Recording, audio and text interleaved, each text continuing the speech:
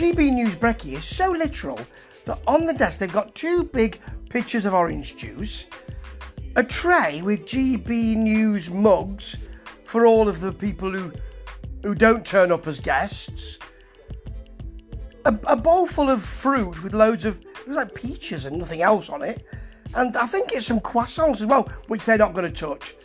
It's so literal and so ridiculous. Oh, but then this is GB News. Yeah.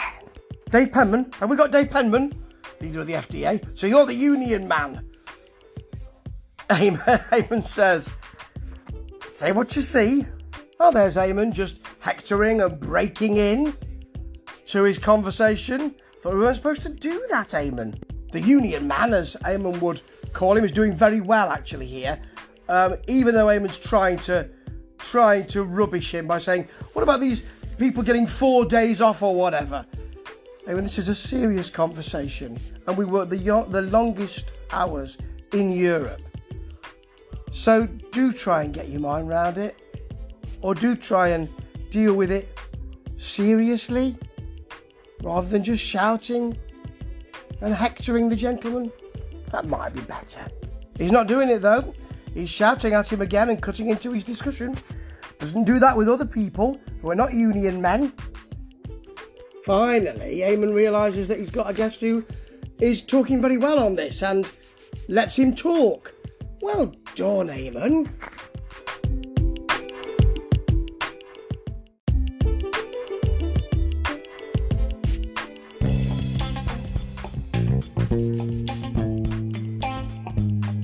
Nowhere the person this morning, nowhere the person on GBN. So although it's sponsored, sometimes they have to read the weather themselves, as I've said before. It doesn't seem right, but I suppose you can't have a weather person every time, particularly if you're not paying for it every time.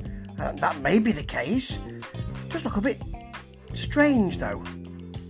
Oh well. GBN.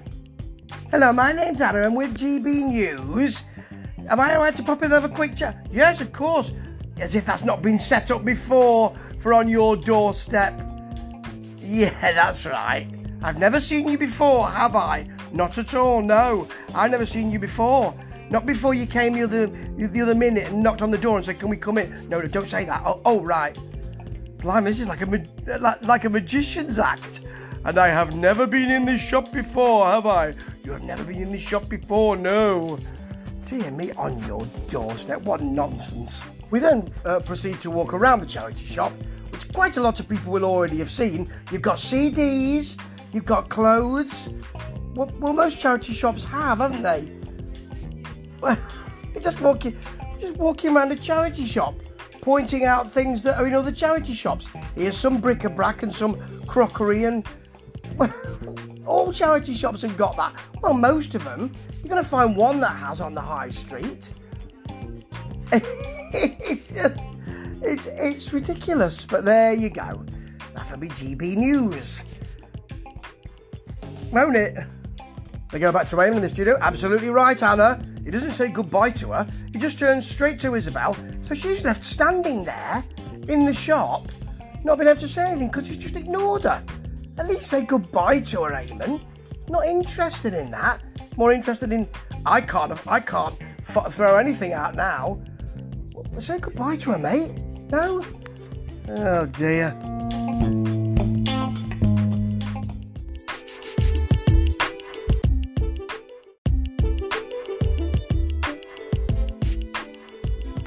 There's Eamon's smiling face as he looks at the camera.